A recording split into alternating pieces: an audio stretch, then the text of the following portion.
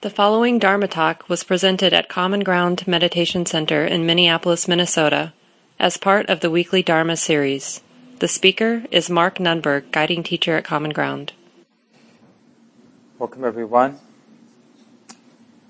So we've been taking a look at this book by Joseph Goldstein, Mindfulness, Practical Guide to Awakening. Some of you have been reading along. Don't feel like you have to, but the book is available as an additional resource. And he's going through, chapter by chapter, he's going through this very detailed talk the Buddha gave, or this collection of teachings from the Buddha on the ways of establishing mindfulness. And we're at this fourth area the Buddha described, this fourth way of establishing mindfulness, where he's saying, use these particular maps of the mind and be mindful of your mind using this map. So we just finished talking about using the map of the hindrances, this map of all the ways that mental qualities, habit energies you could say, hinder the steadiness of attention. For example, how greediness hinders the stability and clarity of the mind. How aversion and fear hinders and colors the clarity of the mind.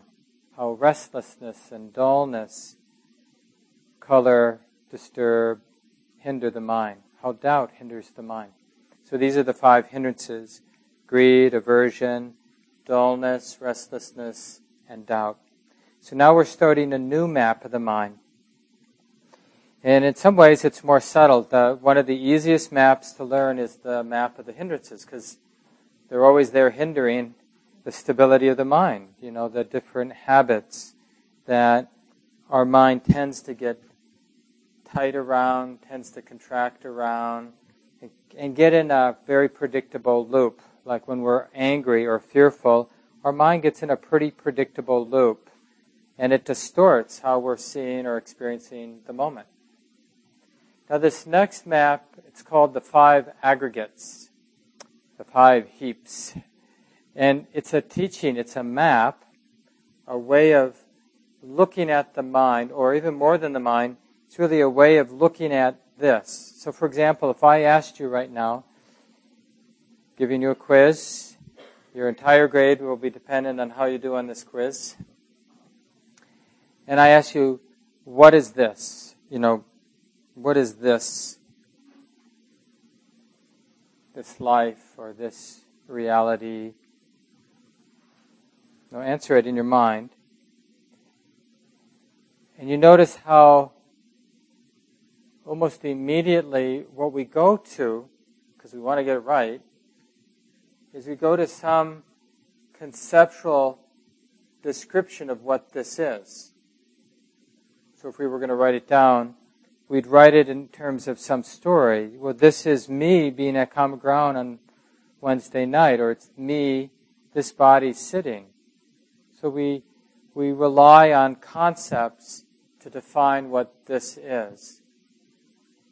But there's another way to know what this is.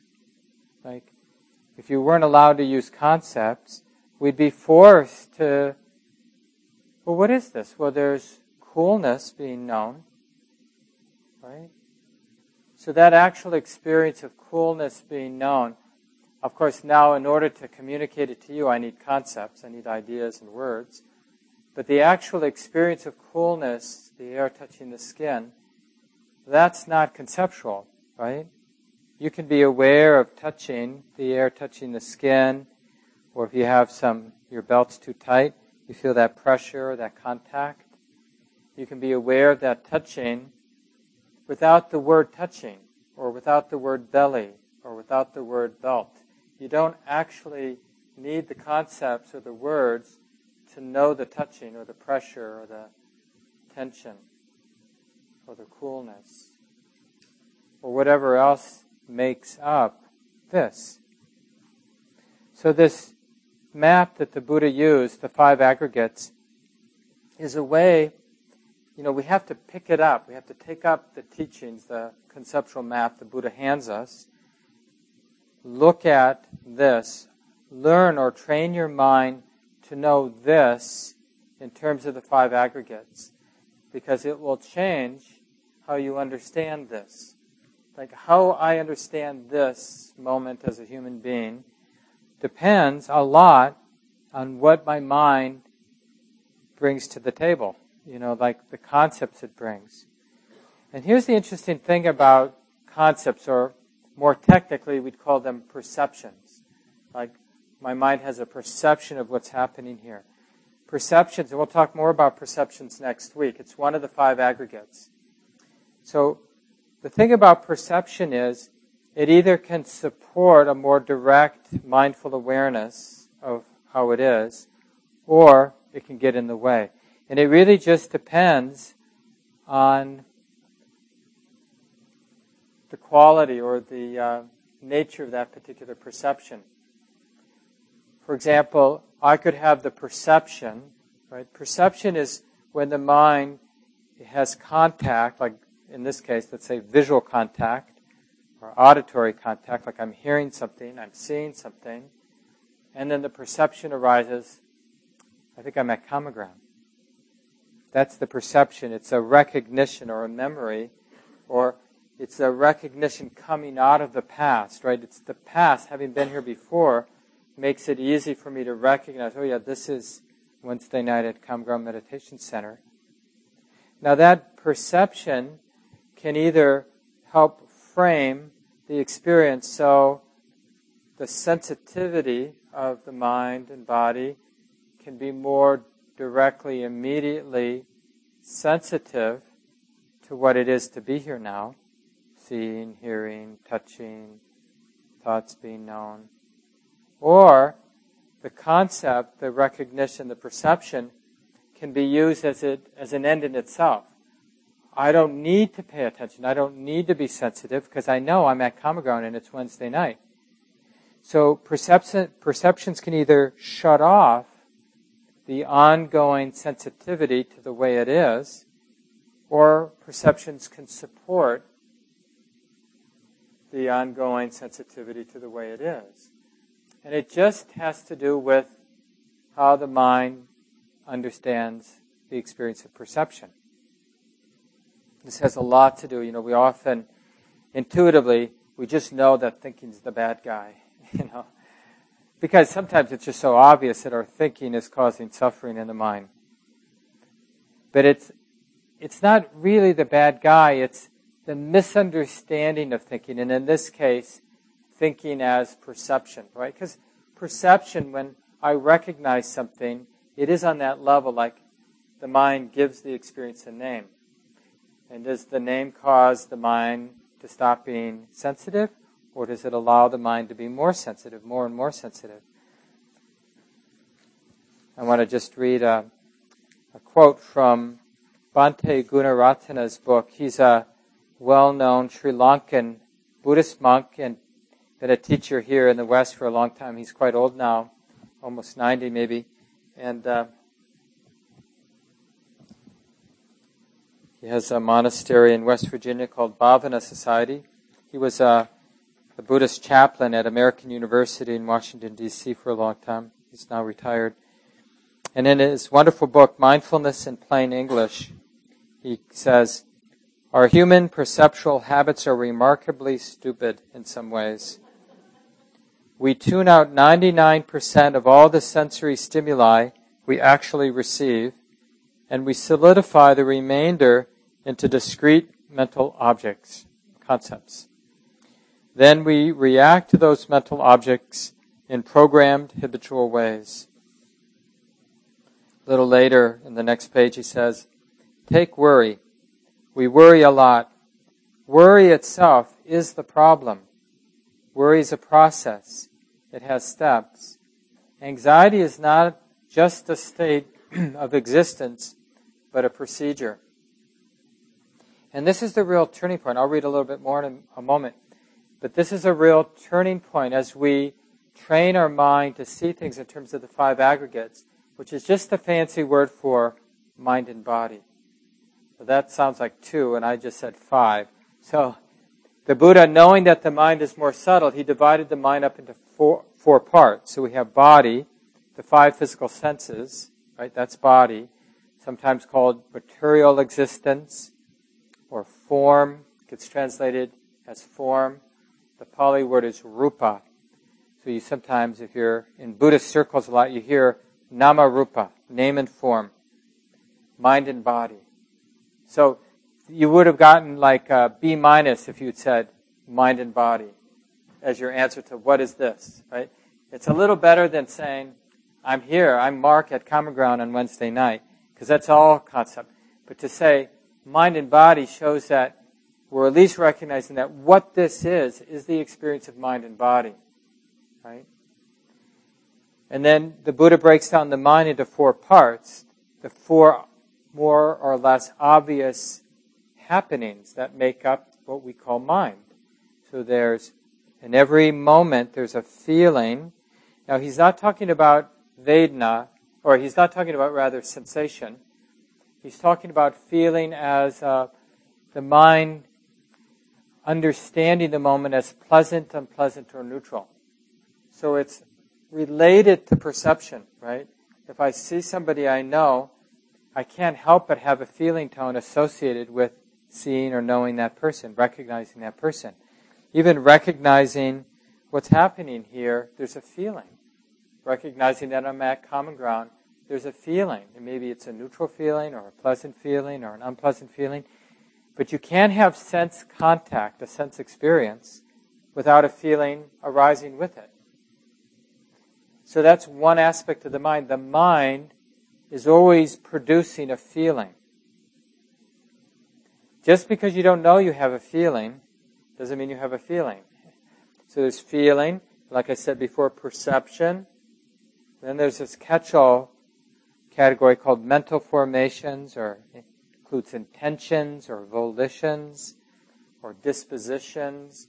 All the other stuff that arises when I see something and I have a feeling, it's like because of that recognition, anything in the sort of subconscious or anything from my past that's been made an impression on the mind in the past, then it comes to the surface because of the particular feeling and perception that I'm having right now.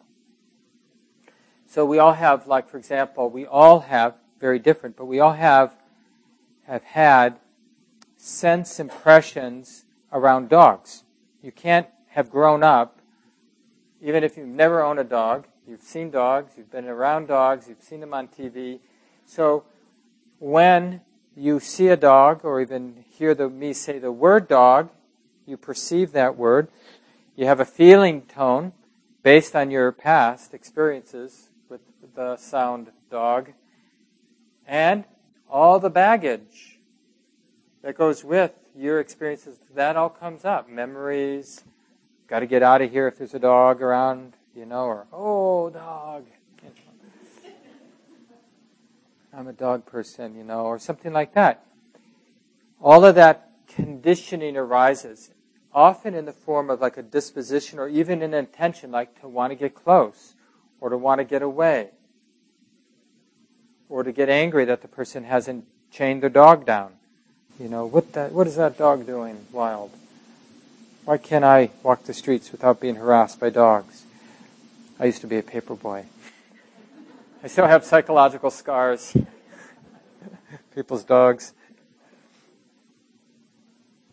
So we have feeling tone, perception, mental formation, and consciousness. Consciousness is what illuminates the other 4. Consciousness is what allows seeing an object.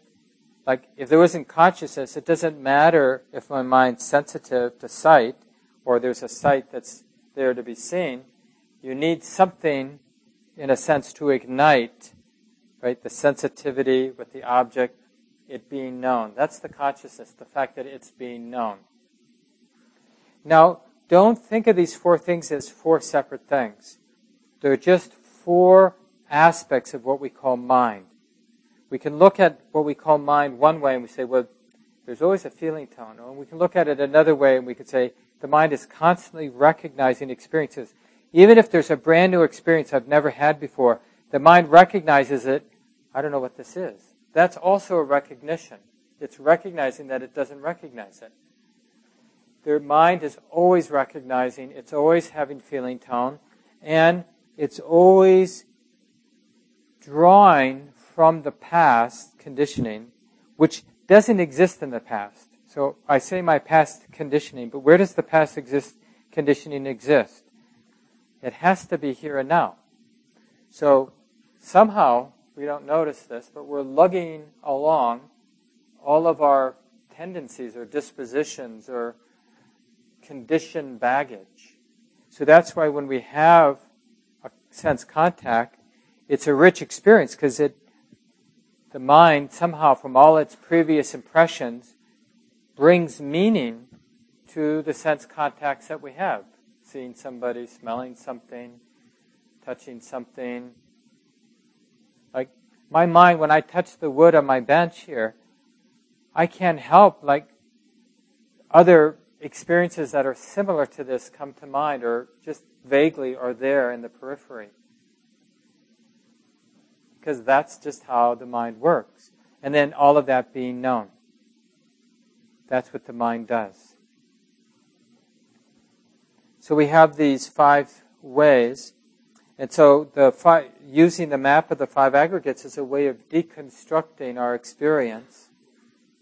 And you might already get the sense that when we, in any moment, right, any moment will do, because this would have gotten you an A-. If you had said, if I asked, what is this? And you said, seeing, hearing, smelling, tasting, touching, being known, form, or material elements, material reality, and mind being known. Perception, feeling, consciousness, and mental formations being known. That would have gotten you an A-. A+ is not to have said anything, but just to have dropped into the experience of these 5 things happening and being known. Right? Because that's actually what this is. You don't have to say out loud to know the answer. Right? The answer of what is this is, right? Because it's here already. It's not that saying something is wrong, as long as you understand that when you say something, that's just hearing being known. Or if you actually feel the vibration in your mouth, that's touching being known. If your mind cognizes the sound you've made when you say mind and body, that's thinking being known, So it's just those elements of experience being known. And you see, the more you play with this map, so you're using the teachings, right? These are just concepts, ideas, called the 5 aggregates, mind and body, understanding the different aspects of the mind, understanding the different aspects of the body, and you start training your mind to use the map so that in any moment of experience, you're training yourself to recognize that what this is, mind being known, body being known. There's perception, there's feeling, there's mental formations, there's consciousness. How do we know there's consciousness? You can't know consciousness directly, but because experience for me is being illuminated, touch is being illuminated, even smell is being illuminated, sound is being illuminated. So consciousness is implied. Something is knowing. And let's just give that a word. We'll call it consciousness is knowing. So we can know things that we can't directly, in a sense, touch or point to because they're implied. Just like you can't prove to me directly there's space in this room, but space in this room is implied because we need space in order to be here. So I can, I'd bet on it. I'd bet there's space here, But I'd be really hard-pressed to somehow capture it in a way or define it in a way or prove it. Because I can point to things in the space, but things need space, right? It just goes with it. So that's how we know consciousness. And this is important because in practice, we're getting very interested in awareness. Because by understanding these elements, this mind-body thing here starts to feel more and more impersonal, which is nice because the more and more that this, our life, any experience, feels impersonal, the mind, the heart, whatever is here, it releases attachment, grasping, or suffering, stress.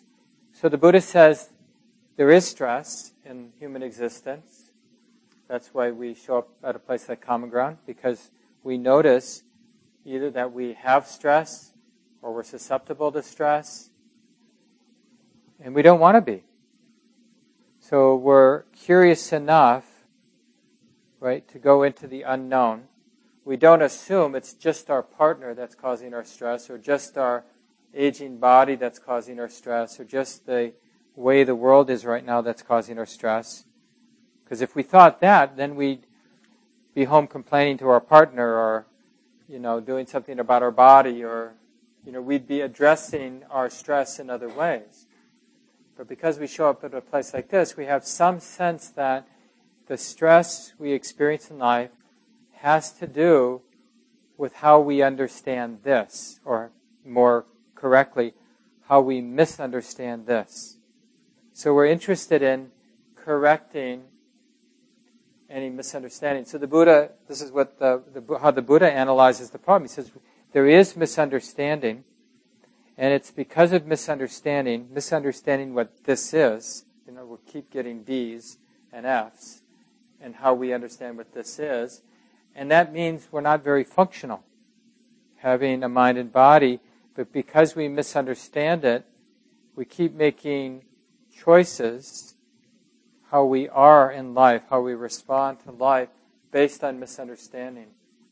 So things don't work. In Buddhism, we call that dukkha, which is similar to a word that means a wheel that's out of true.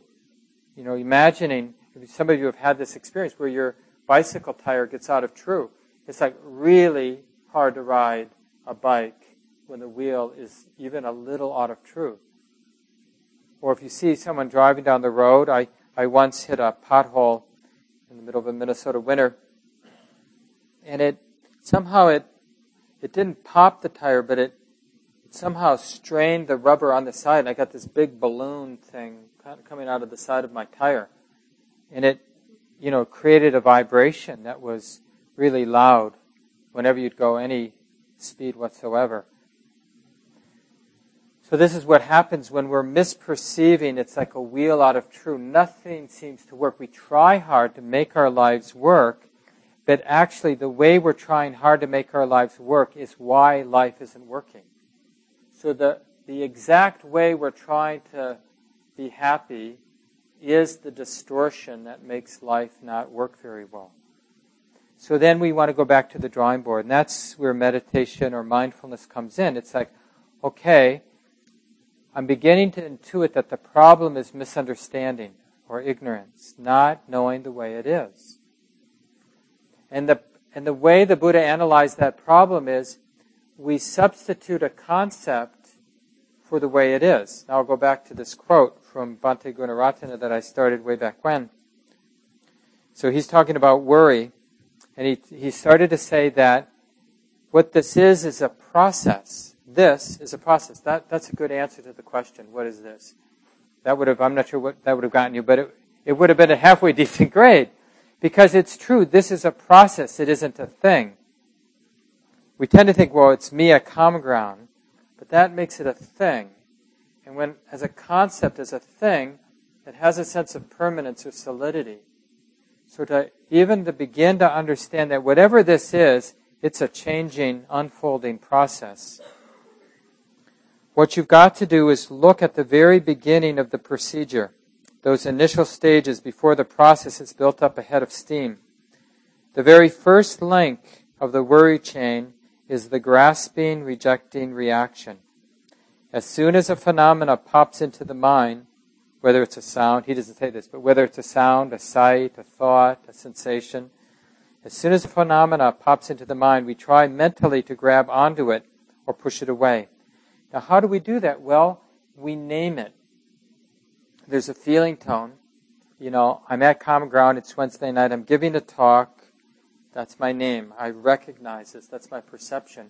And let's say I'm really uncomfortable giving, public speaking. Or maybe I really like doing what I do. So there's a feeling tone. Whether I really hate it or really like it, I tend to, if I see it as a thing that's happening to me, if I define it, perceive it and define it, and use my perception to lock it down as a something. I love giving talks. I'm at Common Ground. I'm giving a talk. Then I lock it down. And that sets in motion this craving, aversive feedback mechanism. Either we're craving it if it's pleasant, or we're afraid and averse to it if it's unpleasant. Luckily, there's this handy little tool called Vipassana meditation, or insight meditation, which you can use to short-circuit the whole mechanism. So whenever our mind locks down, fixes life through the process of defining it or conceptualizing and getting identified with the concept. Any concept. I'm a male is a concept. I'm old, I'm young, I'm liberal, I'm conservative. I don't know what I am. Even that is a concept. Right? And we can get tight even around a concept like, I don't know how I feel about this thing. Even that we can get tight about. The mind can grasp any concept, but the mind can't grasp a process. So if we're understanding this mind-body thing here as an unfolding process, the mind doesn't grasp it. Only concepts have the appearance of something that can be grasped. And that's a good word to keep in mind, appearance. Things have the appearance of being set or solid. Like when I say Mark or Shannon or Amy or Uttara, when I say somebody's name, that person, and even people who don't know that person, we tend to fix him. Like, that's the person, I don't know who he's talking about. And it's like, the mind is locked in. Or I know Amy, right? Maybe you've seen Amy. She's been around almost forever. I guess that makes you really old. Some of you may not know. Common Ground's been around for 20 years now. Actually, 21 years. But anyway, then we get locked in. And like Bhante Gunaratila said at the beginning of that quote I read, then we forget everything else. We don't, because we already think we know. There's a kind of arrogance in the mind when we've labeled something and then taken that label as the truth. But a concept is never the truth because the underlying truth is always process. Whatever this is, it doesn't take too much steadiness of mindfulness to reveal that it's an unfolding, changing process. We just need to pay attention with some steadiness, and we begin to see sensation as a process. Like, for example, let's just do an experiment. Just hold your hand out in some way, and it actually helps if you don't look at it. Because seeing is very seductive. It's very easy. When I look at this, it's so quick, my mind says, that's a hand, right? It's hard to see this without the concept coming into the mind. If I held up a big picture of an elephant, your mind would stop looking at this picture in about a tenth of a second because you'd know that's an elephant. You wouldn't keep looking. And it's the same thing when you look at your hand. So don't look at your hand. Close your eyes or look the other way. But feel the sensations in the hand as they actually are. Now the first thing you can recognize is how utterly useless the concept hand is. It doesn't support the knowing of sensation.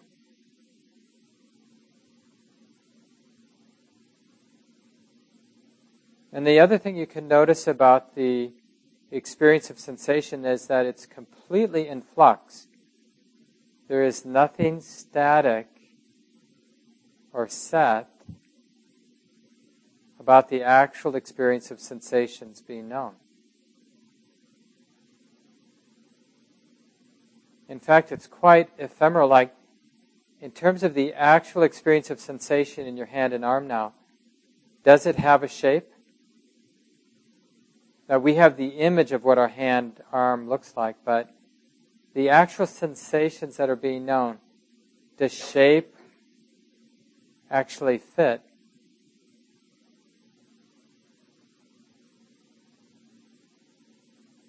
So this little tiny experiment gives us a sense of how limiting concepts are. I don't know if you had the sense, but it's really a different universe. The image or thought hand is not very closely related to the actual experience of sensations being known. They're like a world of difference.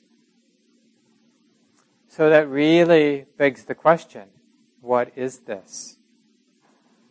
And so this map, this mind-body map, the 5 aggregates, understanding the mind, understanding the body, understanding the mind as feeling, tone, perception, formations, mental constructions, and consciousness, understanding the body as seeing being known, hearing being known, touching being known, smelling and tasting being known.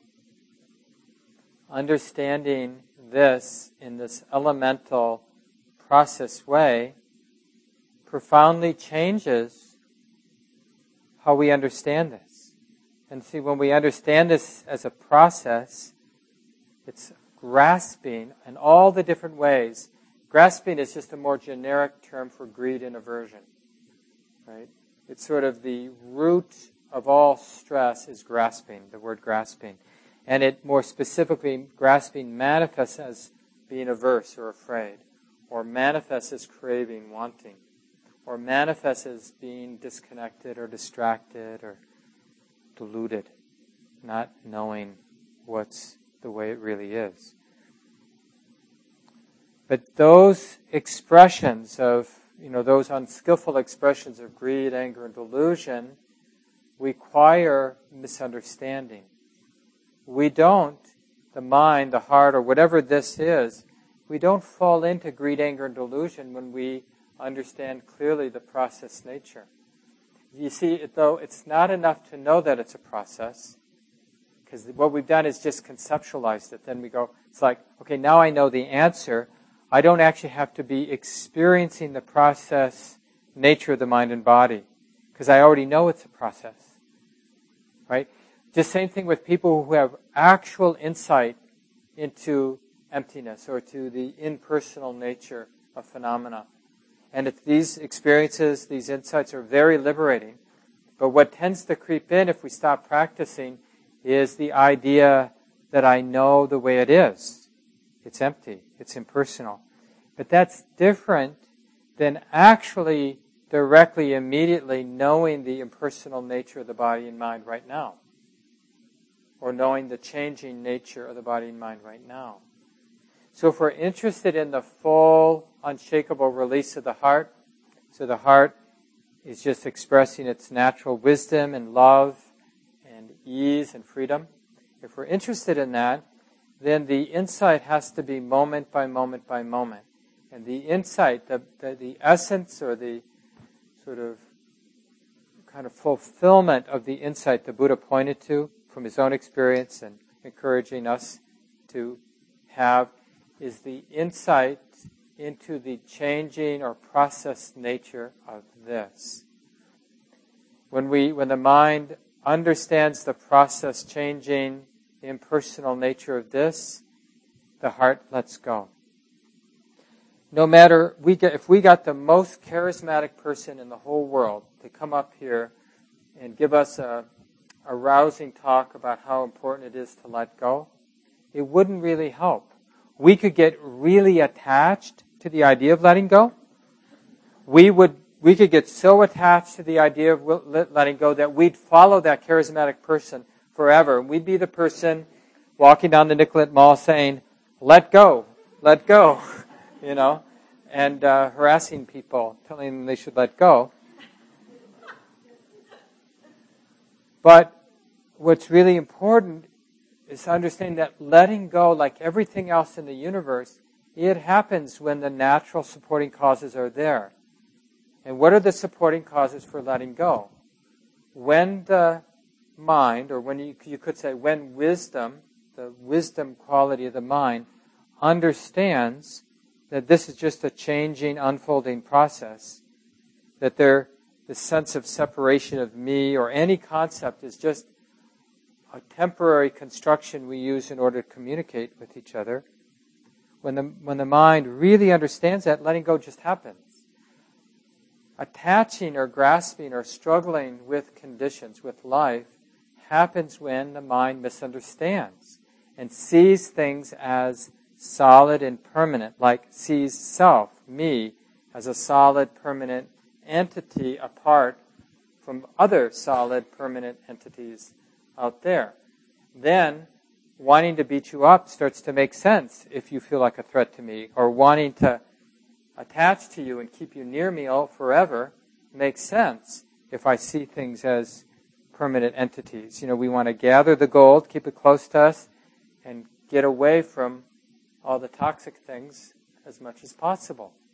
So that's why the world ends up being full of struggle and violence and greed and aversion, because of wrong view. But when the mind understands things as a changing process, in terms of the 5 aggregates, or mind and body, then the heart lets go. And what's left then is for us to discover. But, the Buddha says something like, wisdom is what's left. Or he uses the word sangha. We use that word in all kinds of different ways. So you sometimes hear the word sangha as spiritual community. So people might refer to the common ground sangha instead of using the word community. But more specifically, sangha means the beautiful qualities that are naturally and effortlessly expressed when the mind isn't clinging to fixed notions about what this is.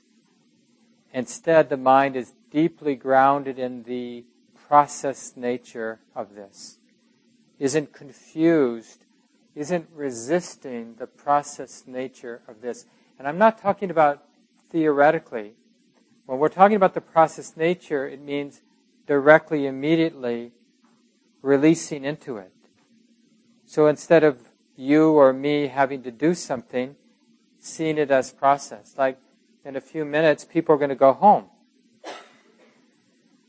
So could that be seeing that whole experience instead of, when we're a separate entity, it's somehow, I got to get myself home.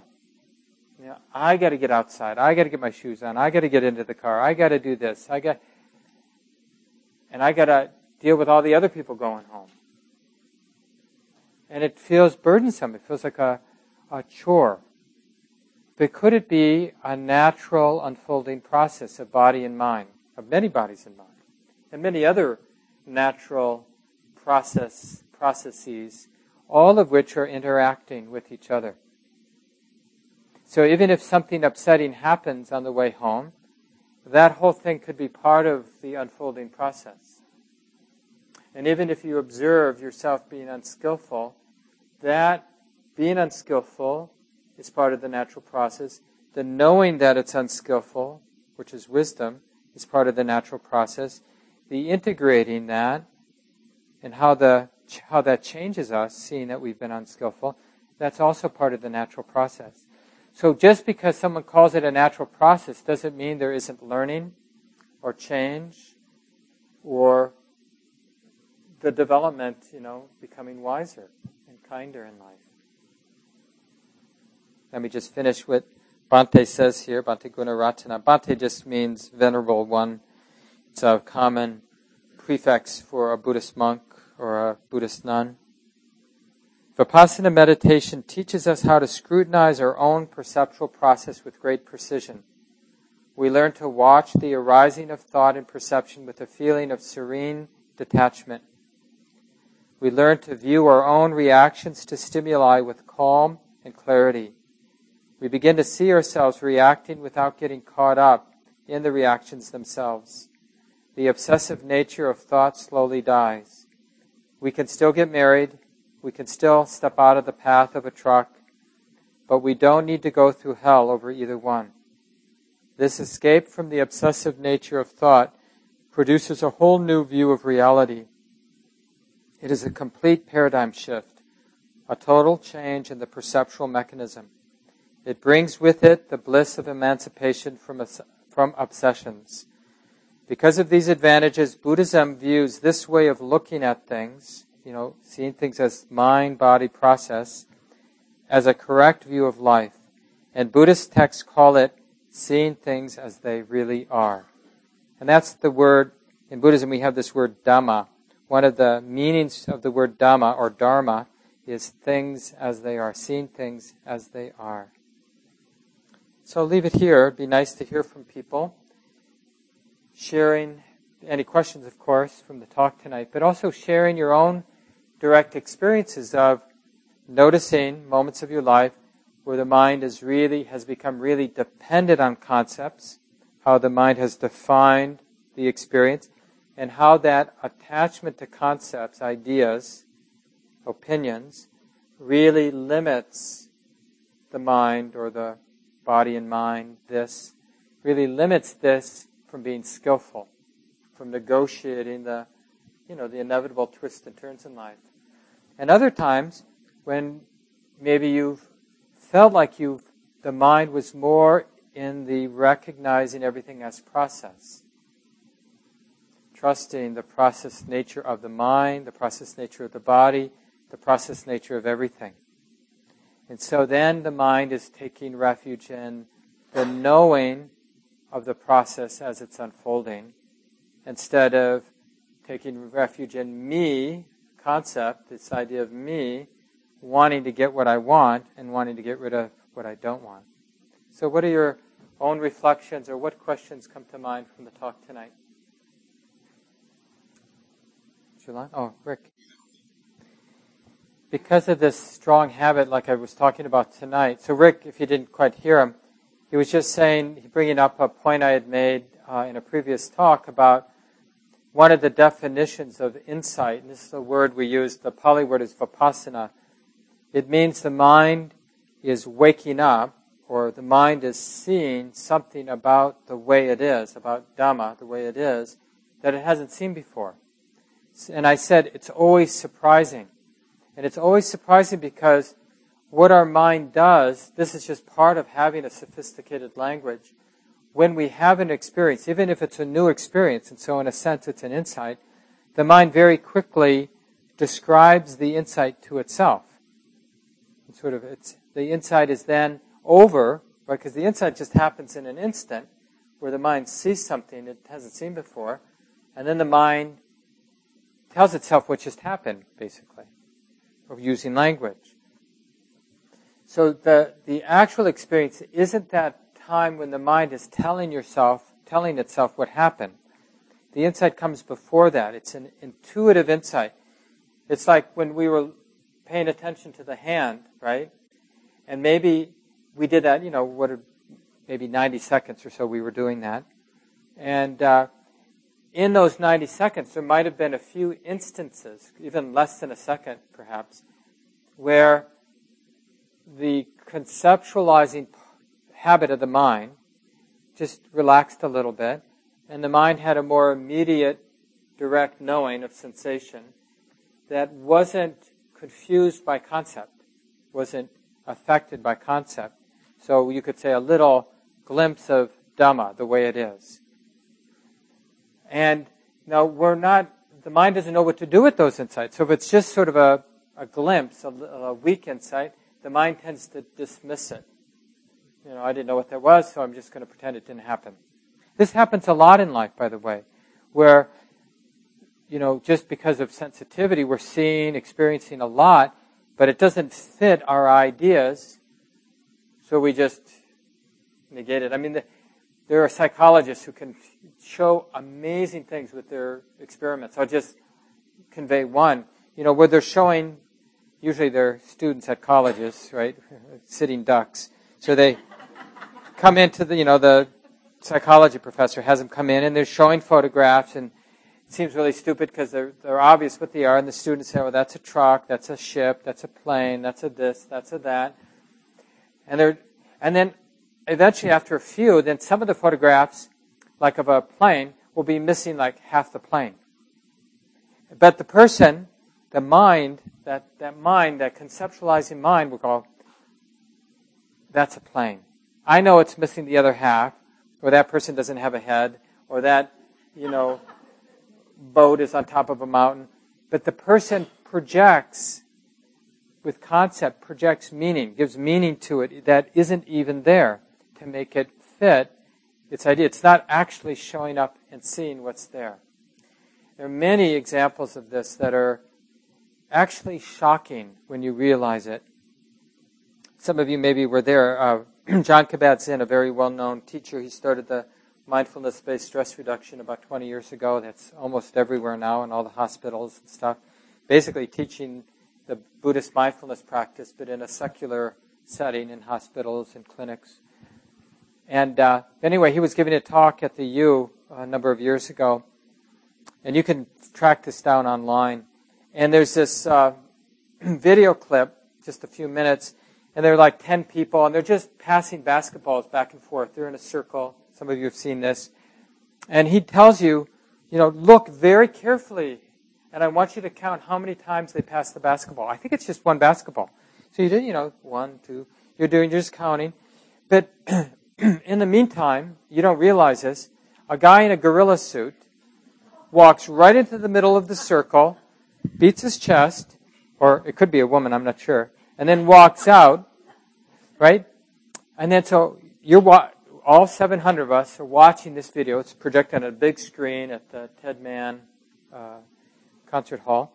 And he asks at the end of the 5-minute, 10-minute video, anybody see anything unusual? And I'm not kidding. Out of 700 people, there was maybe a dozen hands went up. A dozen people out of 700 noticed the gorilla because we thought it was about, right? I was one of those people. I was sort of a good Boy Scout. I thought it was about like counting how many times the basketball gets passed. And what did my mind do? What a good mind does. Don't pay attention to anything else. Just count those basketballs because that's what's important. Now, here's the amazing thing. So then, I think 2, maybe even 3 more times we watched it. Each time he would give more clues. And I think like the second time he said, okay, let's do that again. And just see if you notice anything else. I didn't notice that. I didn't notice the gorilla the second time. Here's somebody who's been meditating a long time. I think one of the telltale signs of having meditated a long time is you realize how little we're mindful. So here's an example. Even the third time, he even said something more like, see if you can see anything unusual, or something like that. But see, by now, the mind is just like, I know this video, And it's like we keep seeing what we expect to see. This is how the perceptual mechanism works. It's very hard for our perceptual mechanism to be fresh and new. It's very hard to have beginner's mind. And life is always so new and fresh. This is what people feel when they leave a retreat. If you have the good fortune to go on a long weekend retreat or a 9-day retreat, one of the things people notice is everything's different, but they can't tell why it's different. It's different because the perceptual mechanism is different. We're experiencing life less and less through the concepts and more immediately through insight. And it's always surprising, as Rick was mentioning, that I said before, because insight, the mind is seeing what is fresh and new. This has never been before. And then it's gone. That's the amazing thing. So we can get that conceptually, like how thin the present moment is. The past is falling away. It's literally the past, or the present rather, is literally falling off the cliff into the past, which doesn't exist in any way. The past does not exist. Where would it be? Nor is there any future. It hasn't yet been created. There's just this, and it's in constant flux. So it's so amazing. So when there's insight into this, to Dhamma, the way it actually is, it's like the hair stands up. Initially, it can even be frightening for people because it's so shockingly not what the mind expects. Because the mind expects because it's been projecting solidity and ground and me and you and this and that and good and bad. It's been living in terms of its concepts about things for a very long time. And when it realizes those concepts don't in any way capture what this actually is, we feel like we're in a different universe, and it's shocking. Especially if it's sort of a big awakening. But more likely, it's just a little bit of the loosening of the screws. And just a little bit of reality, what we call like Dhamma, kind of comes in, and it's just like colors seem a little brighter, sensation seems a little bit more alive and real, thoughts, images in the mind seem more vivid. That's more the effect. And then the more we do the practice, the more life, every moment, comes alive. And this is why there's more and more love and compassion and forgiveness and gratitude and awe. All the wholesome qualities of mind naturally arise in the same way that all the unwholesome qualities of mind naturally arise when we're living in a fixed way. Because when things are seen in a fixed way, it just makes so much sense to defend what we think we are in a fixed way. Because it seems so solidly me, why wouldn't I want to protect it from what's not me? Right? But when things are experienced in a more fluid process, fragile, unfolding, ephemeral way, love is what's left. Because protection, safety doesn't make sense in this sort of relative sense of, like, how can I really protect myself in any real way? Well, we can't. We can't. I don't even get to choose what thoughts I have.